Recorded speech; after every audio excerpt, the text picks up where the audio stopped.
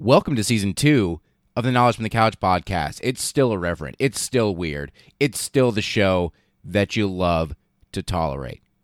Thanks for listening.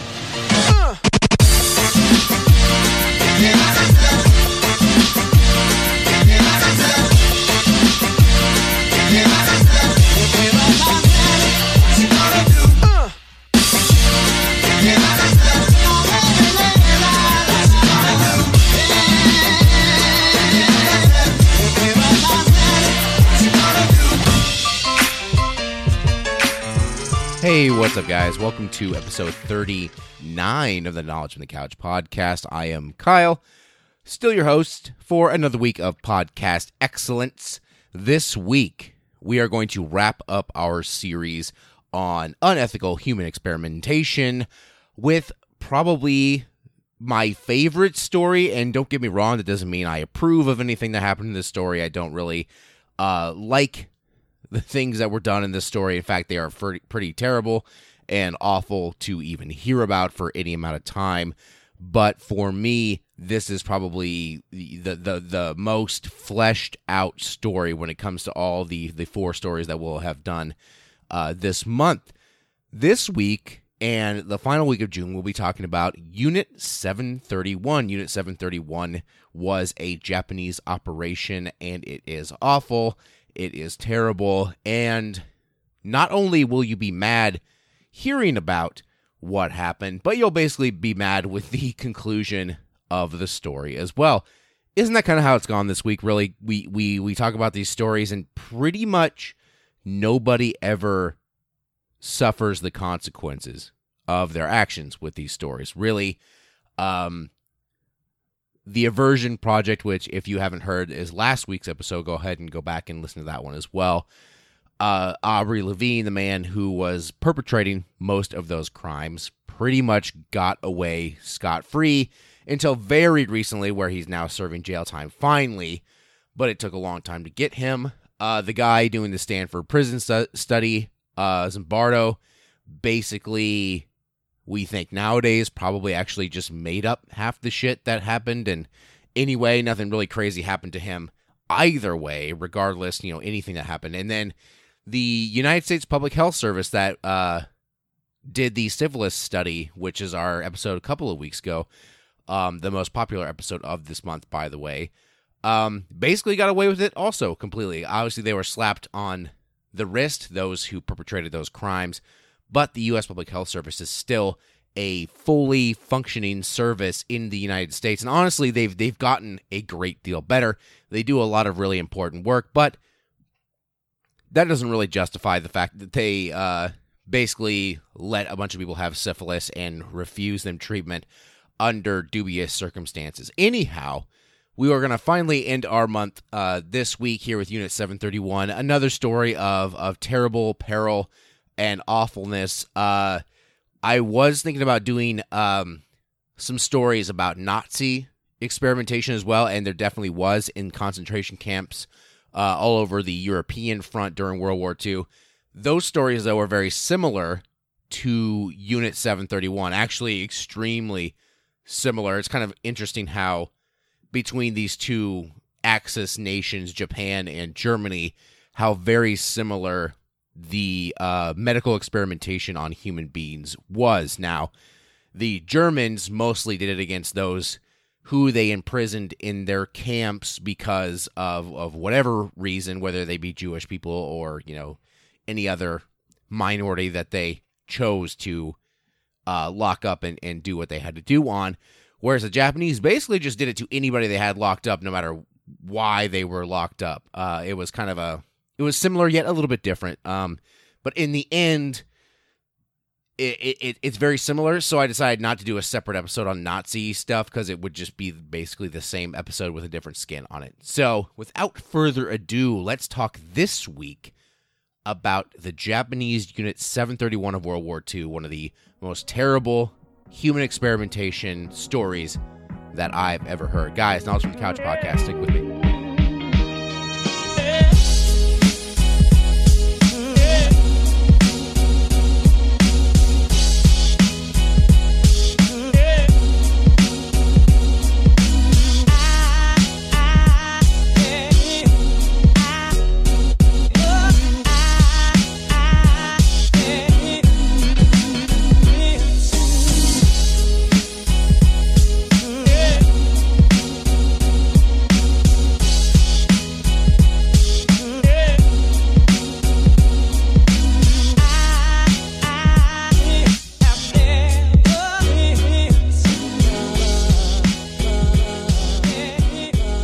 All right, guys, Unit 731 or Unit 731, whichever way you like to think of it.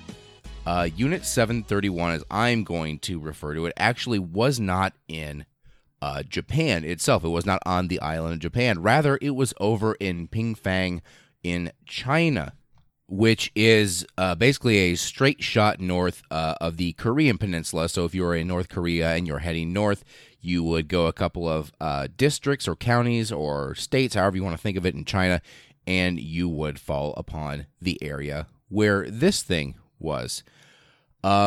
Basically, it was a very large campus of buildings, and it was officially known by the Japanese government as the Epidemic Prevention and Water Purification Department of the Kwantung Army. This was its original and basically cover designation, the way it was originally set up. The facility, as we get through the regular description of the area, was pretty vast, actually. Unit 731 covered 6 square kilometers or 2.3 square miles in that area and consisted of more than 150 buildings. The design of these buildings made them really, really difficult to bomb and destroy, which came to great effect for this area in particular. And the buildings were used in various different ways. You have so many buildings, you have so many ways to do the things that you have to do that are terrible. It was said that about 4,500 containers were used in the facilities, to raise fleas, different types of fleas that would contain different kinds of diseases, 6 cauldrons to produce various chemicals, and around 1,800 containers to produce biological agents. Approximately 30 kilos of bubonic plague bacteria could be produced in a small amount of days. There was also a medical school and research facility that was satellite connected to Unit 231 that actually did operate in the Shinjuku district of Tokyo during the Second World War.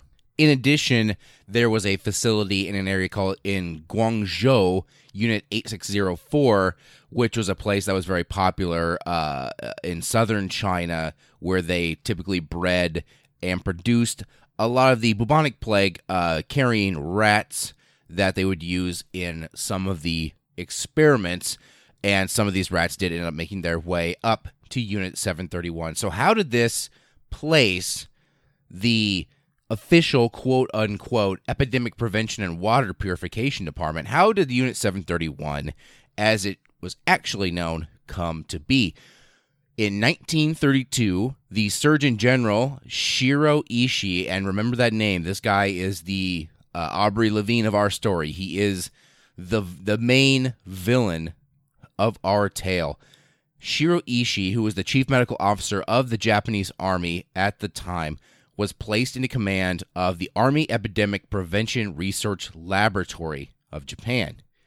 He eventually organized a secret research group, which he called the Togo Unit, and they did various chemical and biological experimentation in Manchuria. Manchuria, of course, being the operative word at that time for northeast China, basically. So the area that did house Unit 731, among other things, was the area that at that time was more commonly known as Manchuria. He had proposed, Shiro Ishii, the creation of a Japanese biological and chemical research unit in 1930 after he had taken a 2-year study trip abroad on the grounds that Western powers were developing their own program. So it comes from a place of fear and paranoia, thinking that, and this is during a huge moment in Japanese history. This is a big time when Japan is basically really heavily expanding its empire, and just going around and annexing tons of places.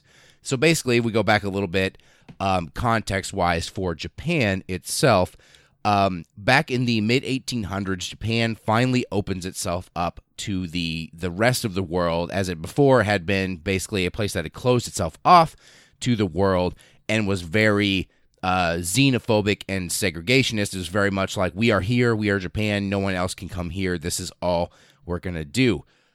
Interestingly enough, even though Japan is free for people to come and visit these days. There is still the small inklings of this attitude in Japan itself, being as Japan is still like 98% ethnic Japanese in their population, and then various small degrees of other ethnicities, usually the biggest one being Korean, being the second largest one.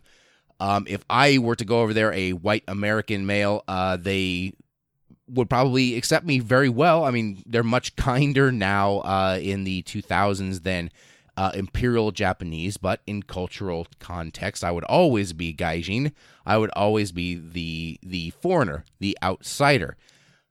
In the mid-1800s, they opened their borders up because they basically feel like, hey, we can get stuff by trade, we can get, stuff from the outside world, we just need to open up. Well, this, started the big old, hey, let's go just do shit at Japan era, and the Japanese eventually started to get sick of it. So in the early 20th century, in the early 1900s, Japan started to push people away from their island again, and instead expanded their imperial and military presence throughout Southeast Asia. They started taking all sorts of ocean and island area, and the Japanese Empire by the 1930s, which was still expanding before the beginning of World War II, was pretty formidable, pretty large, and covered a great swath of area on Earth. Which leads us back to the original point that I was making, is Shiro Ishii being sort of paranoid about Western powers developing their own programs. Japan finally is a world player and is afraid that because they themselves are thinking about doing terrible things, that, of course, if we are thinking about doing terrible things, that must mean that other powers in similar respects, or even more powerful, like, say, the United States or the United Kingdom or France or anyone who would be considered in a similar power level as Japan at the time, would be also wanting to do something with biological and chemical warfare. So Ishii establishes Unit Togo. This is the predecessor to Unit 731 on the Zongamagna Fortress, which is a prison experimentation camp in Beiyin Village. A jailbreak in the autumn of 1934 and later explosion, which was believed to actually be an attack in 1935, led Ishii to shut down this fortress, and then he received authorization to move to Pingfang, approximately 15 miles south, where he would set up his much larger and much more sinister facility, which would become known, of course, as Unit 731. So 1935 is the nexus, the original point of Unit 731's official beginning as this gigantic campus of death, basically. Emperor Hirohito the next year authorized by decree the expansion of this unit and its integration into the Kwantung Army as the Epidemic Prevention Department. Of course, that is just a very crappy cover for what it really was, but that is the way it was put out by Emperor Hirohito. It was divided at the time into the Ishii unit, Shiro Ishii's, and the Wakamatsu unit to the next door section of there. From this, basically, they continued doing their chemical warfare development and their biological warfare development, and terribly enough, medical doctors and professors from Japan were attracted to become part of Unit 731 to do their work at Unit 731 because of the rare opportunity to conduct human experimentation. And of course, 731 had a strong financial support from the nation of Japan and from the army itself. So you basically have all these things coming together to form this just awful thing. And the worst part about it wasn't even that clandestine in nature. They didn't feel the need to cover up what they were doing to anyone. Now, of course, there was cover up. You were going to have cover up when it came to the people who weren't Japanese, who were going to, think about it and see these sort of things later on. But within the Japanese government and the Japanese army, they knew exactly what was happening at Unit 731, to the point where obviously other people wanted to come and be a part of the whole thing. So it was a really bad deal when it came down to it. So what did this all sort of look like from the top down? Basically, Unit 731 was divided into 8 different separate divisions that were separated by what they were going to do, what they were going to study, what they were going to undertake with their experimentation. Division 1, probably the worst division, was the research on bubonic plague, cholera, anthrax, typhoid, and tuberculosis using live, that's the key word, that's the operative word, live human subjects. For this purpose, a prison was constructed to contain around 300 to 400 people, because, of course, you're not going to find even a single willing human subject to undergo any of this bullshit. Division 2 was research for biological weapons used in the field, in particular the production of devices to spread germs and parasites, so biological warfare. Division 3 was for the production of shells containing biological agents. Division 4 was the place where they did bacteria mass production and storage, like bubonic plague and other things. Division 5 was for the training of personnel, both Army and medical and scientific personnel. And Division 6, 7, and 8 were all different divisions that did equipment, medical, and administration. So that probably took up a great deal of the buildings on the campus. You know, paperwork and bureaucracy, you can't escape it no matter how, human experimenty you want to get. It's always going to be there. And then the rest of it was basically, between, hey, diseases, and then, hey, chemical warfare. And oh, by the way, we got a whole bunch of humans in here that we are going to do these experiments on. And speaking of these experiments, who were the Japanese of Unit 731? Who were they going to do these experiments on? They must have a particular crowd, or at least they must have prisoners in their captivity that they were going to be the ones actually undertaking these terrible, awful things. Well, according to A.S. Wells, an author that studied Unit 731 and its aftermath, the majority of victims were mostly Chinese, including accused, quote, bandits and communists, because you got to put a label on something before you can capture them. That's just what humans do. Most of the time, you don't capture somebody, just say, hi, you're my prisoner for no reason. Usually, you give it at least a bullshit facade, and then you capture them. And also Korean and Soviet people, although there may have also been, and probably were, European, American, and Australian prisoners of war among those having the experiment. But by far, the majority were Chinese people in the countryside around this Manchuria area.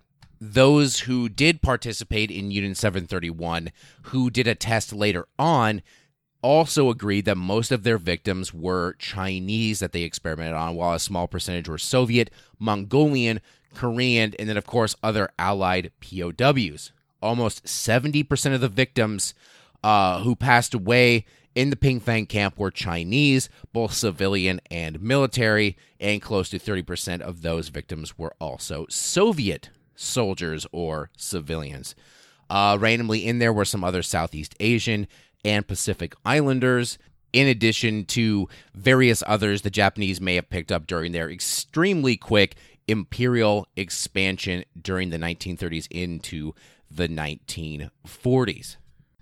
So how were they testing, and exactly what were they testing now that we know about the facility, now that we know about where it is and who they were testing it on? What exactly were they all working on in Unit 731? In the biological warfare side of things, Japanese researchers performed tests on prisoners, live prisoners, mind you, with bubonic plague, cholera, smallpox, botulism, and, of course, a variety of other smaller diseases, but those were the big ones. Their research led to the development of the defoliation bacilli bomb and the flea bomb, which were used to spread bubonic plague. That was going to be their big thing. They were just going to spread terrible, awful black plague onto areas that they were, in combat with, or, just as a matter of total war.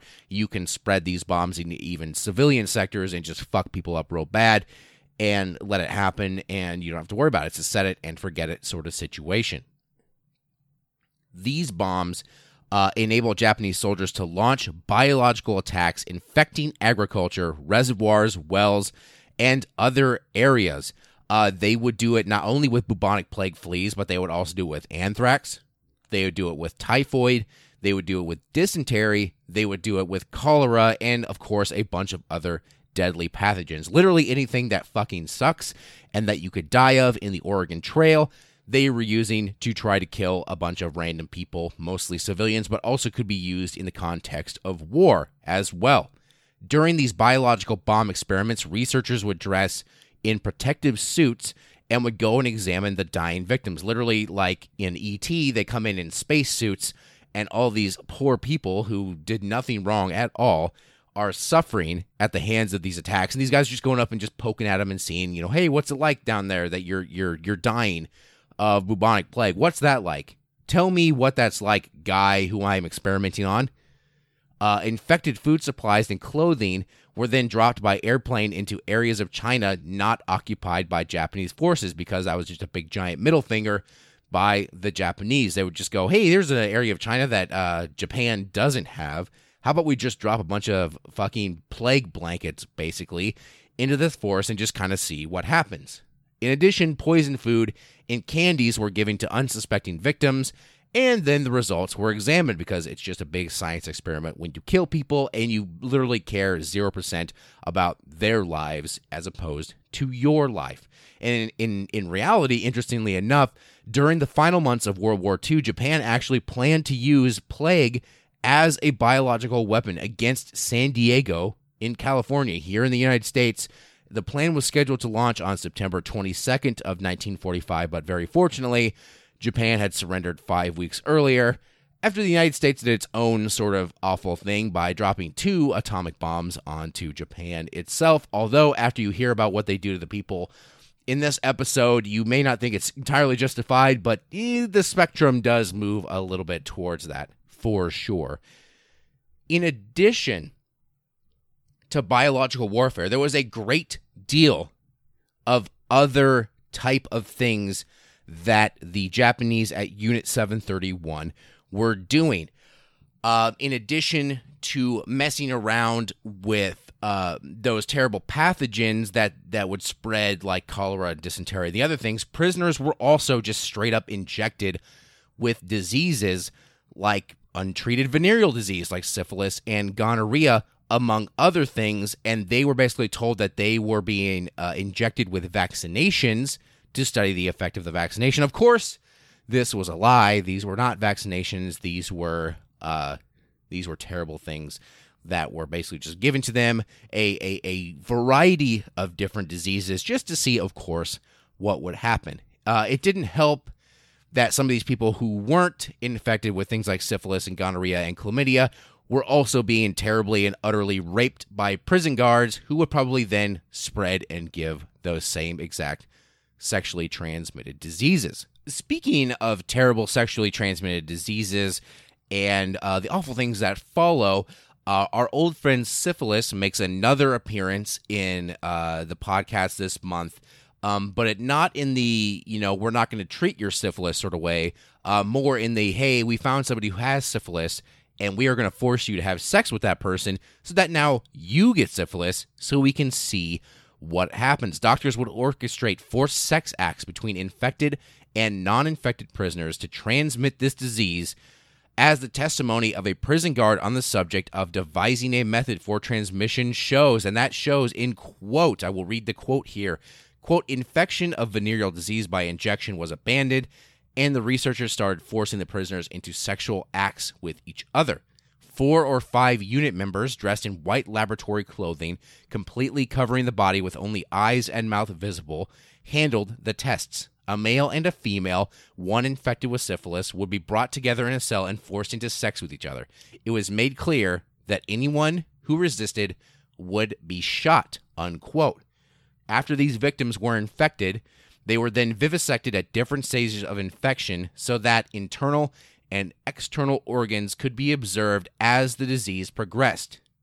So that's another thing, probably the most terrible part of Unit 731 was the fact that live vivisections took place all the time. All the time. If you can think of something more horrific than a live vivisection, I don't know how many things are more terrible than that. A live vivisection is basically what happened to Mel Gibson's character in Braveheart. So basically, a vivisection just means a cut or a giant transverse section right down the middle of the abdomen, usually from around the neck area down to the bottom of the abdominal area. The physician in charge and a bunch of others around them would basically plunge a scalpel blade into that area and cut all the way down the very alive and very not anesthetized person, cut them open them up, and then just start fiddling around on a person just to see what was going on. And in the case of syphilis, like we're talking about, but it goes, with every other thing that they're doing, they just wanted to see, hey, what's it look like inside the body when this disease is taking hold? How about we cut this person open? They've had syphilis for a week. We're going to cut this person open. They've had syphilis for a month. And we're going to cut this person open. They've had syphilis for like 6 months. So let's just see how that all goes. By the way, we're basically going to treat these people like they're complete and utter animals. And we're just going to cut them open. And, despite all the horrific, awful screaming and blood-curdling, insanity that is overtaking these people, we're just going to completely and totally ignore that part. And we're just going to fiddle around. Hey, here's a human heart that's still beating. How about I just take that out and look at it? Here's the liver, here's the pancreas, here's the stomach, and here's the intestines. Let's just muck around in there for a little while, just to see, because we're just curious. We're real curious people. Let's just go ahead and see what all this is about. And this is what would go on constantly with these people. And if you think the Japanese gave even one tiny little shit about the age and gender of their subjects, you should think, again, a Youth Corps member deployed to train at Unit 731, so a Japanese person, recalled viewing a batch of subjects that would undergo syphilis testing. This batch of subjects, by the way, is people. They're not subjects, they're people, but okay. That person, that Youth Corps member, was quoted as saying, quote, "One was a Chinese woman holding an infant. One was a white Russian woman with a daughter of 4 or 5 years of age. And the last was a white Russian woman with a boy who was about 6 or 7, unquote. The children of these women were tested in ways similar to their parents, with specific emphasis on determining how longer infection periods affected the effectiveness of treatments." Basically saying that they took an infant, an innocent little baby who has no fucking clue what's going on, and vivisected and cut that little baby open. This baby being infected with syphilis, by the way, just to see what was going on, because Unit 731 is the most terrible place on Earth. Vivisection, of course, wasn't just to study syphilis in particular. It was also just to study, like I was saying, basically what the hell happens when we cut a person open and just see what they look like. So vivisection was like the key of Unit 731. Like, if there was a word that you should associate, like the crowning word, like if there was a flag of Unit 731, it should literally just show a person being cut in half. Like, vivisection was the big thing. It wasn't the only thing, and we'll get into it in a second. It was not the only thing that they did at Unit 731, but it was one of the big things that they did. Not only would they look at things like syphilis in its various stages, but they would look at all those other disease vectors that we talked about before, like bubonic plague, cholera, dysentery, all that stuff. They would see how it affects the body at various stages by cutting these people open. And researchers, it says here, performed invasive surgery on prisoners to remove organs just to study the effects of disease and the removal of the organ from the human body. And they said they had to conduct these while the patient was alive because it was thought that the death of the subject would affect the results. So they wouldn't just kill people and then cut them open. They'd cut them open, screaming and kicking and thrashing while still alive, and while, of course, unanesthetized, because you got to see what it's going to look like when we cut a person open and see where it would go from there. In addition to the typical vivisection being done, sometimes prisoners would also have their limbs amputated in order to study blood loss. So they'd just come up and cut a limb off, and then they would just go ahead and see what happens, see how much blood they would lose, at various, like they might cut off your hand, then they might cut off your arm at the elbow, then they might cut off your arm at the shoulder, and in various places in between, just to see, which was which and which was worse and terrible. Sometimes those limbs that were removed were reattached to the opposite sides of the body. For what reason, I have no idea. That was just a funny thing to do, I guess, that these doctors would just say, hey, we cut off your arm and you're bleeding like crazy. We're just going to go ahead and sew that arm onto the other side, just, I guess, to see what it looks like. Some prisoners had their stomachs surgically removed and the esophagus attached directly to the intestines, just to see what would happen when you ate food. Of course, this would be terrible because you didn't have the stomach to help break down and digest that food. Parts of organs, such as the brain, lungs, and liver, were removed from some prisoners, like we say, just to see what would happen. Imperial Japanese Army surgeon Kin Yuasa suggests that the practice of vivisection on human subjects was widespread even outside of Unit 731, although very much inside Unit 731 as well. Estimated that over 1,000 Japanese personnel were involved in this practice. So it was definitely not just 731 that was doing it, but they were humongous perpetrators of this particular type of surgery, in addition to these other types of surgeries that were just literally, I can't think of a better way to describe it than fucking terrible. Sometimes they would also do what's called frostbite testing. Physiologist Yoshimura Hisato conducted experiments by taking captives outside, dipping various appendages into water, and then allowing that limb to freeze. Once frozen, the researchers would just take a wooden stick and basically just hit those people on those affected limbs, and they said it was mostly to see if it was actually sufficiently frozen, because they said, if we hit your frostbitten frozen limb with a stick, it's going to sound like we hit another stick. So that's how we know how it's frozen. When really, I think they were just having a sadistic fun little time banging a stick against somebody who had, their arm frozen against their will. But either way, then ice was chipped away, and the area was then doused in different temperatures of water. The effects of different water temperatures were tested by bludgeoning the victim to determine if any areas then were still frozen.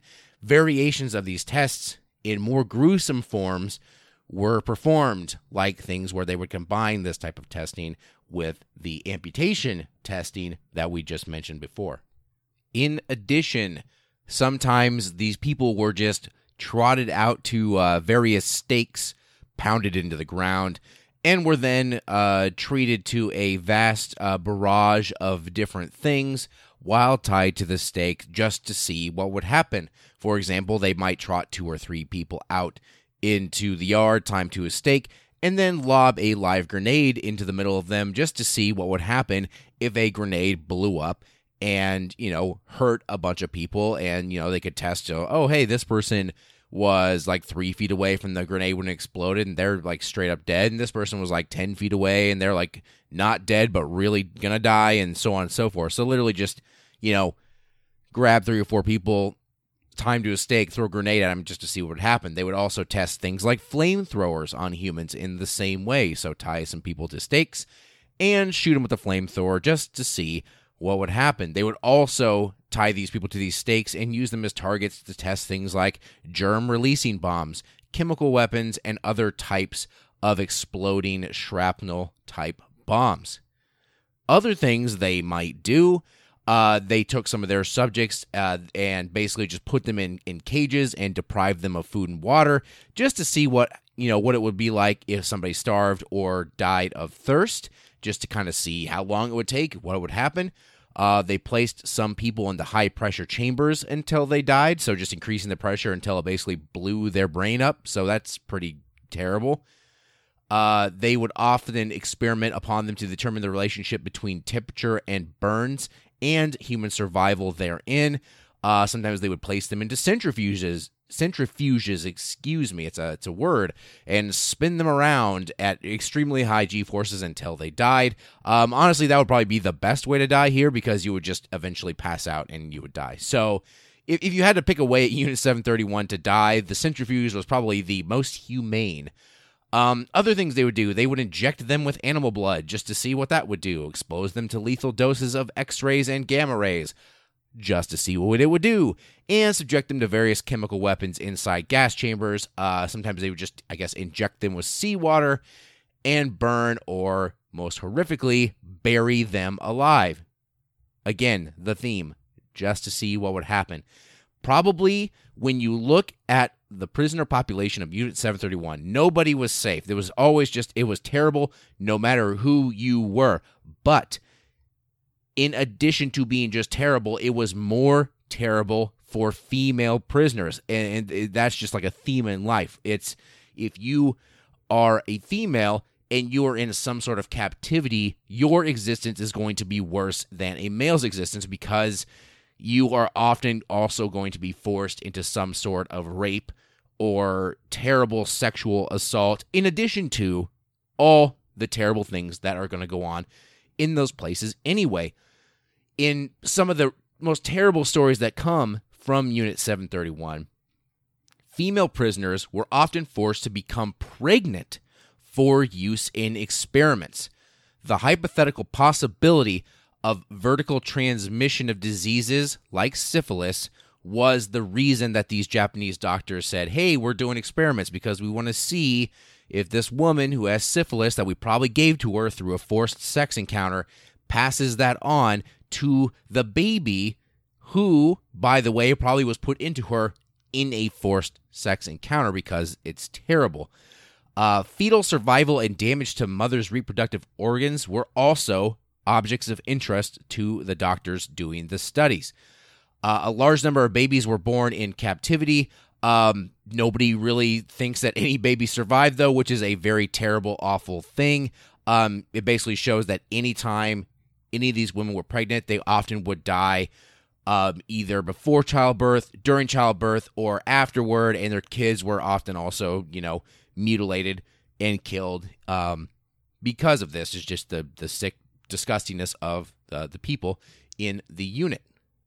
While male prisoners were often used in single studies, here comes the point, so that the results of the experimentation on them would not be clouded by other variables, women were sometimes used in bacteriological or physiological experimentation, sex experiments, and also, by the way, victims of sex crimes. There is a testimony by one of the unit scientists, one of the perpetrators, that served as a graphic reminder of this particular reality. It says, quote, "One of the former researchers I located told me that one day he had a human experiment scheduled, but there was still some time to kill." It's a bad start. So he and another unit member took the keys to the cells and opened one that housed a Chinese woman. One of the unit members raped her. The other member took the keys and opened another cell. There was a Chinese woman in there who had been used in a frostbite experiment. She had several fingers missing, and her bones were black with gangrene set in. He was about to rape her anyway. Then he saw her sex organ was festering with pus oozing to the surface. He gave up the idea and left and locked the door, then later went on to his experimental work, unquote. Literally the fucking worst. Are you serious? It's just, there's no good way to say anything about Unit 731. It's a horror show, befitting of the type of horror movies you might see in the modern day. I mean, this was a literal, horror smorgasbord for these people perpetrating the crimes and those having crimes perpetrated against them. So you might say, this was happening during World War II, and we all know how World War II ended with, the Americans, at least the Pacific theater, where it was very much just the Japanese versus the United States and a few allies here and there helping out, but the vast majority on one side was Japanese, and the vast majority on the other side was the United States. We all know that the Pacific theater ended with a couple of atomic bombs being launched against Hiroshima and Nagasaki in Japan, which basically said, oh, hey, the Americans have figured out how to kill a whole bunch of us really fast. We have to surrender now. And then basically America said, hey, we're just going to come in. We're going to make you, get on your knees and beg us to spare you. And then we're going to write you a new constitution, and you're just going to do whatever we say forever. And to be completely honest, that kind of still is the way it is now. Japan doesn't have very much of a standing military even to this day, although there is, with the populism going on in the world of the day. When I say populism, I mean right-wingedness. There is definitely a movement in Japan to start to come back to this sort of, when sort of a make Japan great again sort of situation in imperial Japanese circles, bringing them back to not being basically handcuffed by the United States, which they pretty much have been since World War II. It is what it is. Now, like I said, how the war ended. The United States drops 2 atomic bombs on Japan. Japan says, "Uncle, okay, fine, do what you want. We're done fighting you. This war is over." You might think, "Hey, cool. Now that the war is over, the Allied powers are going to roll right into Japan and China, where they're going to liberate China, and say, hey, look at all this terrible shit. Look at this place. Unit 731? Oh, my God. Look at all the bullshit that went down here. Hey, guess what? It's time for a war crime trial." Interesting that you would say that, because that is exactly what did not happen at all. In the worst part of the 731 story, with the coming of the Red Army in the August of 1945. So basically you have a similar situation in Japan that you had in Germany. You have the Soviets coming from one side and the Allied powers coming from another side. Since the Soviet state is so large, you had the Soviets in the Western Front coming in, against Germany and other European powers. Then you also had Soviets on the eastern side, which are coming in against the Japanese. And since, Russia is butted up right against China, basically with Mongolia kind of stuck in there in the middle, they were able to move their way into the parts of Manchuria where Unit 731 was. So with the coming of the Red Army and the coming of the American Army, the unit had to abandon their work in haste, of course, because you know that what you're doing is wrong. That's the worst part of it all. They knew what they were doing was terrible and unethical and wrong and horrific and just awful. So, they did nothing to really justify it during the time, even though they continued to do it. And then, of course, when somebody's like, "Hey, I'm coming for you," they're like, "Oh, shit, we gotta destroy the evidence, run away." They're trapped in between 2 gigantic armies coming for them. The unit had to abandon their work. The members and their families then fled to Japan. Shiro Ishii, remember him, the big perpetrator of the entire situation, ordered every member of the group to take the secret to the grave, threatening to find them if they failed and prohibiting any of them from going into public work back in Japan. They were also given potassium cyanide vials, as a thing where if you're captured, you commit suicide by taking that. Skeleton crews of Shiro Ishii's Japanese troops, then still at 731, blew up the compound in the final days of the war to destroy any evidence of their activities. But most, in total irony to extremely well-made Japanese construction, most of them were so well constructed that they still survived somewhat intact. And then the most terrible part of the situation, among the individuals in Japan after its 1945 surrender was Lieutenant Colonel Murray Sanders, who arrived in Yokohama in September of 1945 during surrender talks. Sanders was a highly regarded microbiologist and a member of America's Military Center for Biological Weapons. Sanders' duty at the time was to investigate Japanese biological warfare activity and war crimes. At the time of his arrival in Japan, he had no knowledge of what Unit 731 was.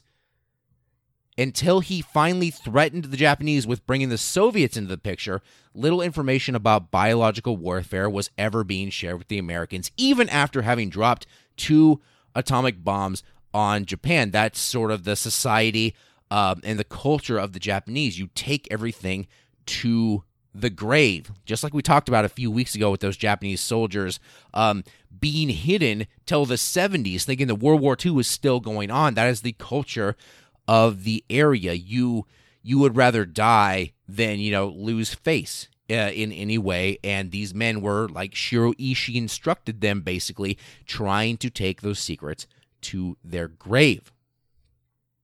Sanders, who was doing the threatening, basically continued to threaten the Japanese and threatened them with prosecution, under the Soviet legal system, because the Soviets were gunning for them hard as well. And after he made that threat, he did receive a manuscript describing Japan's involvement in biological warfare. He then took this info to General Douglas MacArthur, who was the supreme commander of the Allied powers at this point, responsible for rebuilding Japan during Allied occupation. MacArthur then struck a deal with Japanese informants. He secretly granted immunity to the physicians of 731, including their leader, Shiro Ishii, in exchange for providing America, but not other allies, with their research on biological warfare and data from human experimentation. American occupation authorities monitored the activities of former unit members, including reading and censoring their mail. The U.S. believed that the research data was valuable and also did not want other nations, particularly those pesky Soviets, to acquire data on biological weapons. The Tokyo War Crimes Tribunal heard only one reference, that's it, one whole reference during this tribunal to Japanese experiments with quote-unquote poisonous serums on Chinese civilians. As we've heard already, it is much more and much worse than that. This took place in August of the next year, 1946, and was instigated by a man named David Sutton, who was an assistant to the Chinese prosecutor. The Chinese are trying to get their comeuppance at this point. The Japanese Defense Council argued that the claim was vague and uncorroborated, and it was dismissed by the tribunal president, Sir William Webb, for lack of evidence somehow. The subject was not pursued any further by Sutton, who was probably unaware of those activities to begin with, even though he was digging with the Chinese to try to find them. Basically, the Americans found out the terribleness that was going on, and instead of basically doing the right thing and bringing these awful men like Shiro Ishii and his collaborators up on trials against humanity committing war crimes, they said, we'll let you live and stay safe, and will grant you immunity so you don't ever have to pay for any of your crimes. All you got to do is tell us what you did. Tell us all the terrible things you did with all those civilians. We don't even care if they were some of our people. We don't give a shit. You tell us what you did to all these people, and we just want that. Don't share it with the Soviets, though. I mean, don't share it with that Stalin fella. Just ignore them, even though they're definitely gunning for you because they know what you did, and they would hang your ass high. Don't talk to them. Instead, just talk to us. Tell us what it's like to free somebody's arm and then wrap it with a stick. Tell me what it's like to cut a person open while they're alive and look at their organs. Just tell us all that shit, and then you guys are good to go. So give us info, and you're good to go. That's what America did. I mean, you should absolutely hate the United States government during this particular time, because after an entire long-ass world war fighting against the Germans and the Japanese and others of the Axis powers, winning that war, and then turning around and just becoming just sleazy and shitty, and it's the stupidest thing I've ever heard of. I mean, how can you pretend you have the moral high ground when this is the way you act, when you find out of just the most terrible shit on earth was happening to these innocent people, women and babies and stuff too. All that stuff was happening to them. You find out all that shit was happening, and you just want to be like, hey, give us info, and you get to be immune to the entire situation. After all that is said and done, under the American occupation, the members of Unit 731 and other experimental units were allowed to go free. One guy from Unit 1644, Masami Kitaoka, he actually continued to do experiments on unwilling Japanese subjects from 1947 all the way to 1956 while he worked for Japan's National Institute of Health Scientists, where he primarily was infecting prisoners with rickettsia and mental health patients with typhus. Our main man, Shiro Ishii, as the chief of the unit, was granted war crime immunity from the U.S. occupation authorities because of his provision of human experimentation research materials to the U.S. From 1948 to 1958, less than 5% of the documents were transferred onto microfilm and stored in the National Archives of the United States before being shipped back to Japan. Japanese discussions of Unit 731's activity began in the 1950s after the end of the American occupation of Japan. In 1952, human experiments carried out in Nagoya City Pediatric Hospital, which resulted in one death, were publicly tied to former members of Unit 731. Later in the decade, journalists suspected that the murders attributed by the government to Sadamichi Hirasawa were actually carried out by members of 731. In 1958, Japanese author Shusaku Indu published the book The Sea and Poison about human experimentation, which brought to light what happened at Unit 731. In 1981, the first direct testimony of human vivisection in China by Ken Yasua took place. Since then, many more in-depth testimonies have appeared in Japanese. In 2001, a documentary named Japanese Devils was composed largely of interviews with 14 members of 731 who had been taken as prisoners by China and then later on released. The official government response in Japan was very lukewarm on the subject. Japanese history textbooks often contain only very vague references to Unit 731, but do never go into detail about any allegations, and that is what they call them. They call them allegations instead of fact. The New History of Japan includes a detailed description based on officers' testimony, and that's about as far as you're going to go, although the Ministry of Education attempted to remove that passage because they didn't want that to, bring shame to the Japanese culture. You may also be very unhappy to know that the second in command, Masaji Kitano of Unit 731, was repatriated back to Japan in 1946 like they all were, and then lived to the ripe old age of 91, where he died on May 17th of 1986. He did some work for Green Cross, which was a pharmaceutical company in Japan, and actually worked his way up pretty high in the ranks because, all the bad shit he did apparently didn't matter at all. You will also be extremely upset to learn that our main man, Shiro Ishii, also was not punished for what he did, and in fact may have spent some time here in the continental United States in Maryland doing some work there. He also probably spent some time in the Koreas during the Korean War doing work there. Apparently, he started a clinic in Japan after this was all said and done, where he did examinations and treatments for free, probably as a matter of penance. Apparently, he was especially concerned with the health of children. Bullshit. You can't be concerned with the health of children when you are in charge of cutting children in half and seeing what happens to them. He apparently also kept a diary, but he never did make any reference to his wartime activity. And fortunately, he died of throat cancer at the age of 67. I say fortunately because fuck this guy. He deserves much worse than throat cancer. And apparently, according to his daughter, converted to Catholicism right before his death, because that's going to do ya a whole heck of a lot of good. Shiro Ishii, you fucking monster.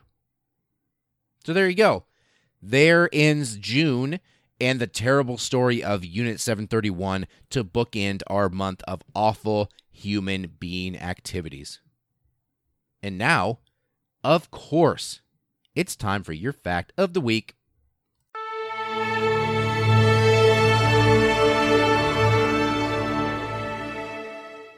There's this really strange phenomena in Korea where people think that if you keep a fan on, an electric fan on in a room where the windows and the doors are closed, that eventually you will die. It is a phenomenon called fan death, and every Korean tabletop or floor-mounted type fan that is sold always has what is called a sleep timer on that fan, and this is considered a life-saving function for these fans. It is based on a completely and utterly bullshit misconception that somehow, if everything is closed, the fan will somehow knock all of the oxygen out of the room, and you'll be left with a bunch of high concentration of carbon dioxide, which will, kill you eventually. This is, of course, total bullshit, but there's a huge Korean culture thing around fan death. Interesting. Fan death.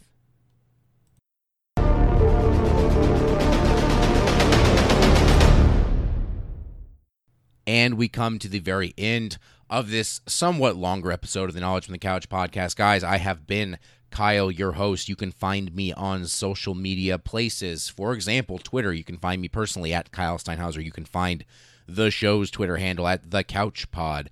You can find our group on Facebook. Search Knowledge from the Couch podcast, and you can join the hundreds of fans of that page. Somehow there are hundreds of people who decided to like that page for some good goddamn reason. You can find this show anywhere podcasts can be found. I won't list them all here. You know what they all are by this point in time. If you have a way to access podcasts either on your computer or on your phone, you can find this show. Just search Knowledge from the Couch. If you are already a loyal, long-time listener, you should tell somebody else about the show, and then they can listen to it for a while and see what they think. They probably won't think much of it, but hey, a listener's a listener, and we are going to do that whole thing. Next episode that you are going to hear will be the first episode in the month of July. That will be the prequel to July, and then we will go through what we're going to do in July, the plan going forward with July and August, and the break we're going to take in the month of August, and everything I plan to do then, and everything in between as well. So go ahead and mark your calendar for your every Friday action. You will get another episode the Friday after this one, which will detail the future of the show for the next couple of months. Guys, thanks so much for listening. Please be nice to each other. Do not do the stuff that I just talked about in this episode. That will be awful. Instead, be super nice to each other. Maybe give each other hugs. Give each other some flowers, some nice cards that have some really nice missives in them. Maybe get each other a puppy or a kitty. And of course, even after doing all that stuff, guys, live long and prosper. Okay.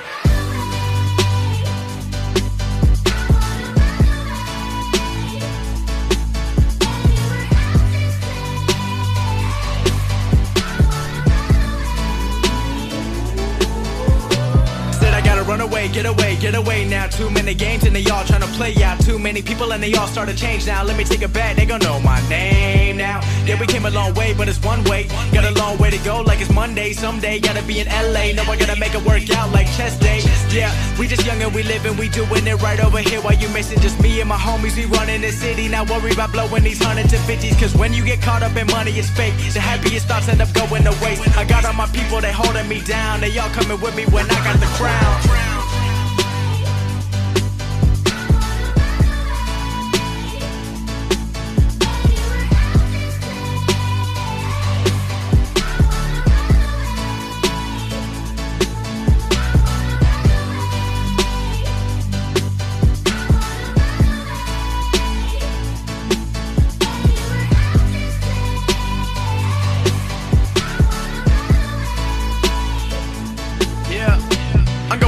Track, trying to master rap. I never gave it up when they called me whack. I gotta run the game like I'm a running back. I gotta change it up so you ain't stuck with that. Now give me the mic and I'm gone. I'm hoping it ain't for too long, but I'm trying to make it all around the world. Meet the fans that put me on. You know we got it, yeah we got it. We gon' fill it up like it's a wallet. We gon' live it up like it's college. We gon' soak it up like it's knowledge, yeah. And I gotta pay homage to my fam and the fans from the hometown. Got the hill going up when we back now. Put the 919 on the map now. When